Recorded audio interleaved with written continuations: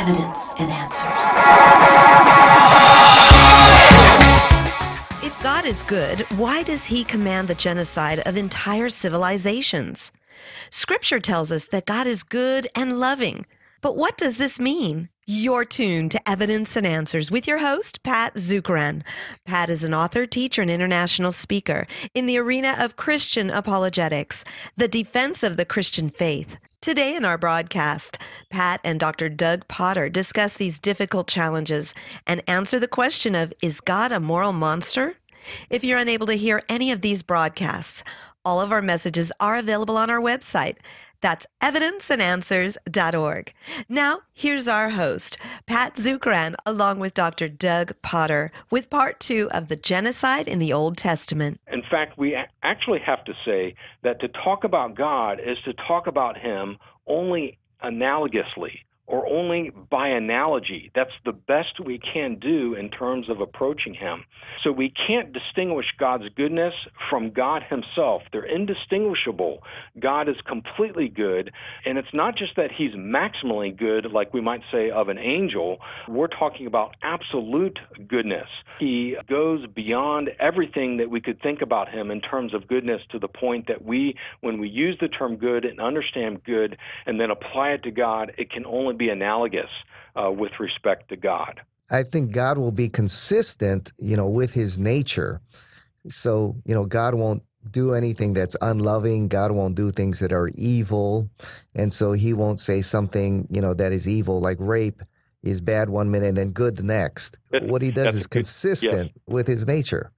That's exactly right. God is never the direct cause of any evil. And you have to understand that death is introduced because of Adam's sin, because of the fall, and becomes applicable to every human being.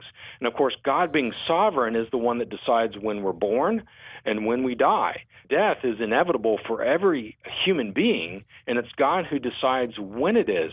So you're right, God can never be the direct cause of any evil. Evil, whether it's natural evil that is suffered in the world or evil that is done by another human being, this is something that is only indirect. God holds everything in being or everything in existence, but he doesn't directly cause any evil. But it is important to point out, as the scriptures tells us, that he uses even evil that is done or evil that is suffered to bring out or to bring good and ultimately direct the world in terms of his plan of redemption, and to direct the world towards being better. And ultimately, my professor and yours used to say this is not the best of all possible worlds, but it is the best way to the best of all possible worlds. And because evil has been introduced, it is God who is ultimately taking and bringing good out of the evil that is suffered and done in the world. Yeah, so, is there a need then to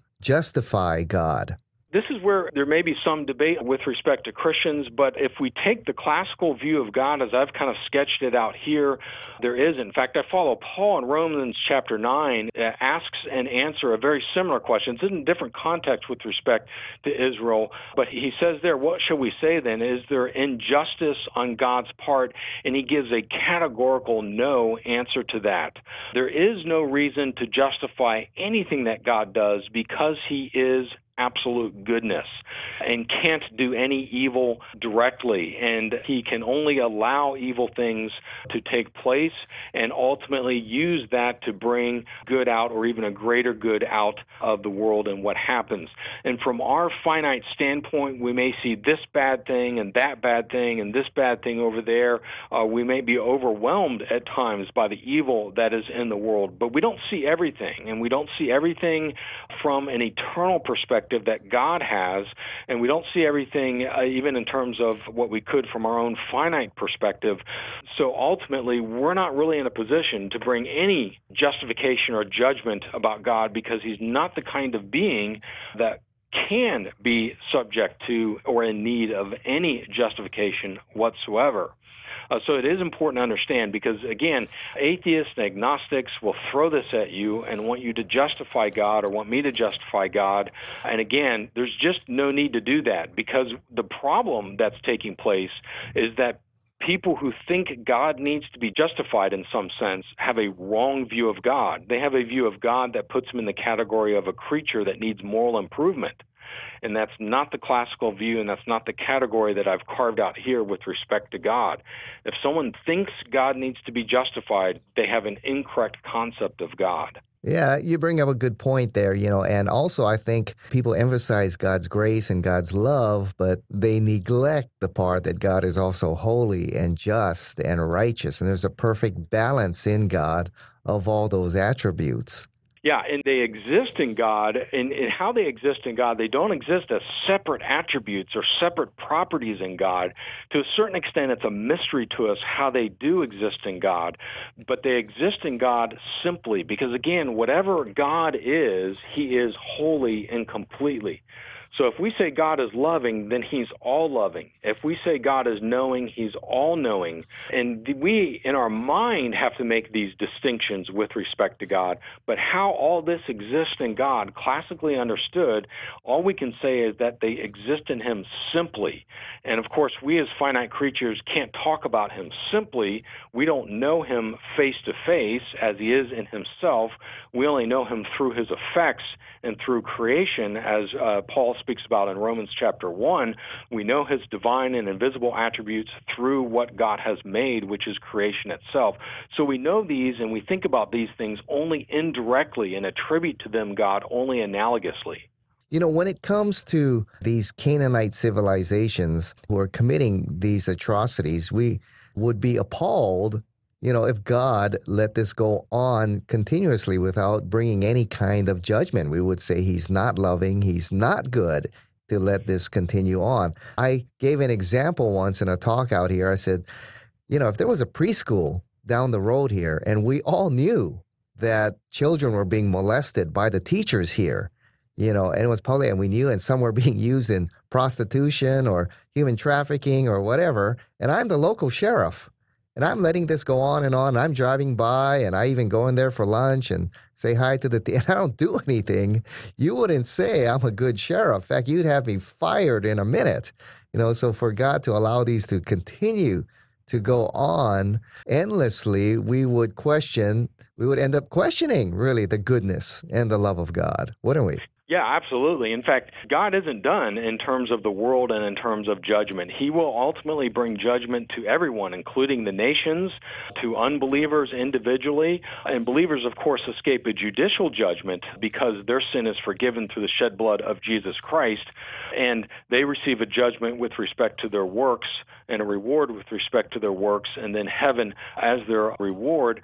But again, you're exactly right, and your analogy fits in there. We would think less of God if ultimately he didn't bring a culmination to judge all of humanity and all the nations of the world, and everyone ultimately in the end will indeed be judged. Doug, what is the difference between Old Testament holy war and Islamic jihad? That's one of the hot issues that indeed would exist today. And I think that we need to probably start with the issue of this whole notion of what is the true religion, because jihad is the development and the outworking of a false religion. God has not spoken or given revelation through Muhammad. He is not a true prophet. And while we might say, well, the killing, quote unquote, in God's name may be similar or seem similar, this is a huge difference to make. The true religion God has spoken through, Judaism, an extension of that in terms of Christianity, is indeed the true religion. So indeed, God has not spoken through every religion. The religions are contradictory, so it's worth pointing out that any notion of Islamic jihad being similar begins with settling the question, settling the issue as to whether Islam is a true religion or not. That must be dealt with first, because obviously if I show, well, it's indeed a false religion and Christianity is true and they're not compatible, then it really becomes a moot point at that particular issue. They're not doing it in the true God's name. They certainly may be sincere about it, but they are sincerely deluded because Muhammad and Islam is not a true religion. Also, if you read the jihad commands in the Quran, like especially chapter 9, fight those who do not believe in Allah nor the last day. Jihad is worldwide on unbelievers.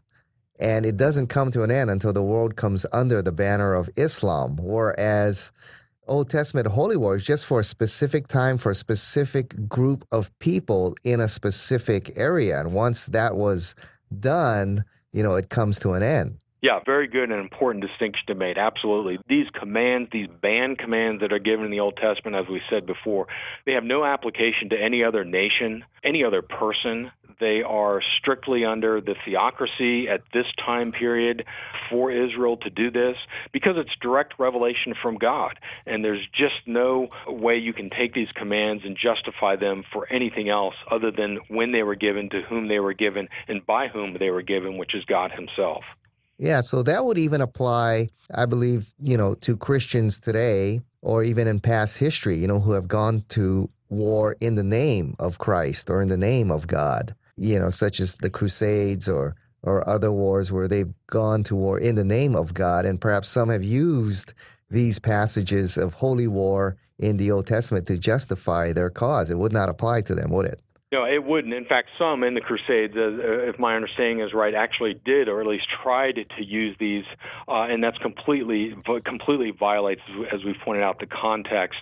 I do hold that there is such a thing as a just war. It isn't just God giving the command that makes the war just or not. There are grounds, moral and other grounds, that could be brought forward with respect to a just war. So wars can be just, and they can be justified. That doesn't mean that everything that happens in a war is justifiable.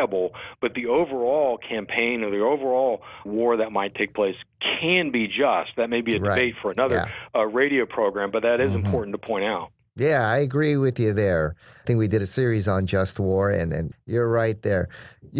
As you mentioned, Israel did not fulfill the command and completely wipe out these civilizations.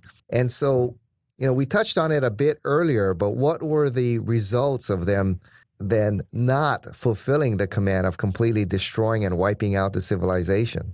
Oh, yeah. They failed ultimately to not to do that. They incorporated Canaanites into, as you mentioned before, into their livelihood, and they did fall into sin, and ultimately that incurred their deportation, the Babylonian deportation, because of sin that completely infected Israel. So, yeah, there were severe consequences to them as a nation as a result of this. It's worth pointing out that none of us escape the judgment of sin in our life. Even before Israel enters into the promised land, God opens up a ground and swallows a whole generation up and kills Israelites because they were unfaithful and they were sinful and they were not worthy to go trusting the promises of God to go into Israel. And also today, even believers are under a judgment of sin that leads into death. John talks about in his letter, indeed, we as Christians living a life of sin fall under the judgment here and now of God that ultimately could result in God taking us out of the world or causing us to die. And so no human being escapes the judgment of sin. And oftentimes that judgment, even for believers, can involve death. So these are all things to point to the sovereignty of God with respect to life and death. And God is the one who perfectly judges us and perfectly judges everyone, all of humanity, including all the nations. And we simply have to rest in that to a certain extent because we're not in the position that God is in. Some people have, and often when I'm talking with skeptics, they attack the God of the Old Testament. Many see God of the Old Testament as different from God of the New Testament. And you raise some issues, how God destroyed civilizations, how God destroyed the earth in a flood, how God judged and had to even kill his own people in judgment upon their sin. But when it comes to the New Testament, we have a God of grace and of love, and he's not giving these kinds of commands. So do we have a different God from the Old Testament to the New Testament? How do you explain some of these actions? Yeah, to really understand and answer that, we have to read from Genesis to Revelation. We have to read the whole Bible because it may seem at various times and periods the grace or the love of God is emphasized versus the judgment and death that he brings about at certain times in certain contexts.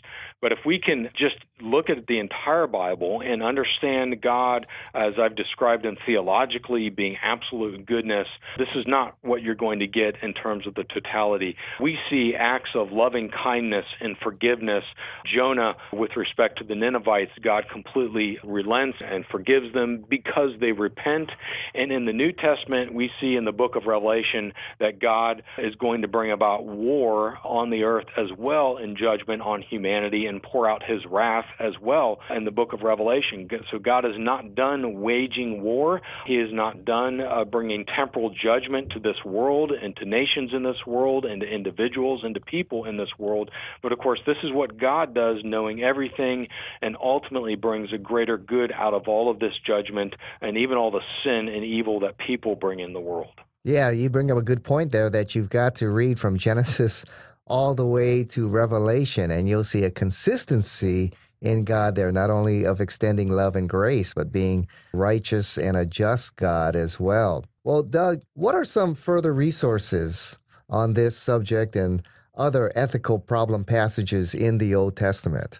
Yeah, I think, one of the things and I'll get to some resources in a minute, but one of the things that often comes up that Christians get confronted with, and I was confronted with this as well, and I'm sure you've faced it too. You see people ask the question, is God a moral monster? The question that you asked at the very beginning of the program.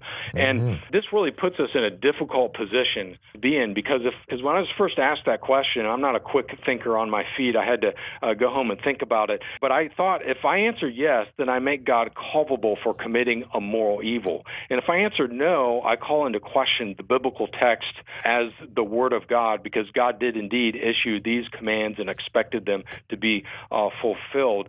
And what I've kind of came to is that really this question forces me to consider God to be something that is in a category of a creature that has to act thus and so in the world. And so the right response to this question, did God command genocide or is God a moral monster, is simply to reject the question. Because not every question that is asked of God is really a good question because of who God is versus who human beings are. In fact, I kind of use the analogy that not every question of a human being is good to ask. Someone were to ask, why did human beings create the world?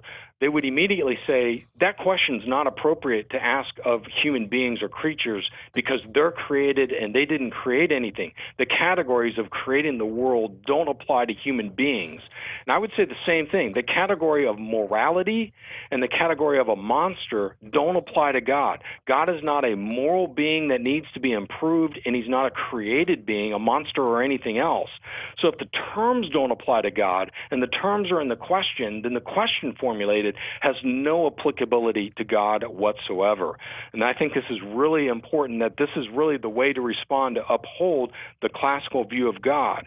Anyone who thinks the question is God a moral monster or did God commit genocide? Genocide is something that can only be done by a human being who is sinful and fallen, who is hateful and wants to kill people. But God doesn't fit any of those categories.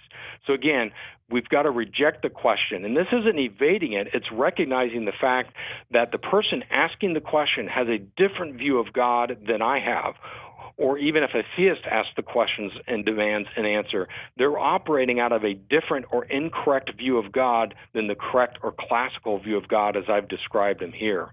I think that's important to keep in mind. I think there are some good resources to at least mention. I find, at least in terms of studying the Old Testament, Gleason Archer has a wonderful encyclopedia of Bible difficulties that helps with this passage as well as other difficult passages. And of course, Dr. Walter Kaiser, in his book, Hard Sayings of the Bible, which he wrote many sections of and was the editor of, and his book on Old Testament ethics is very good as well.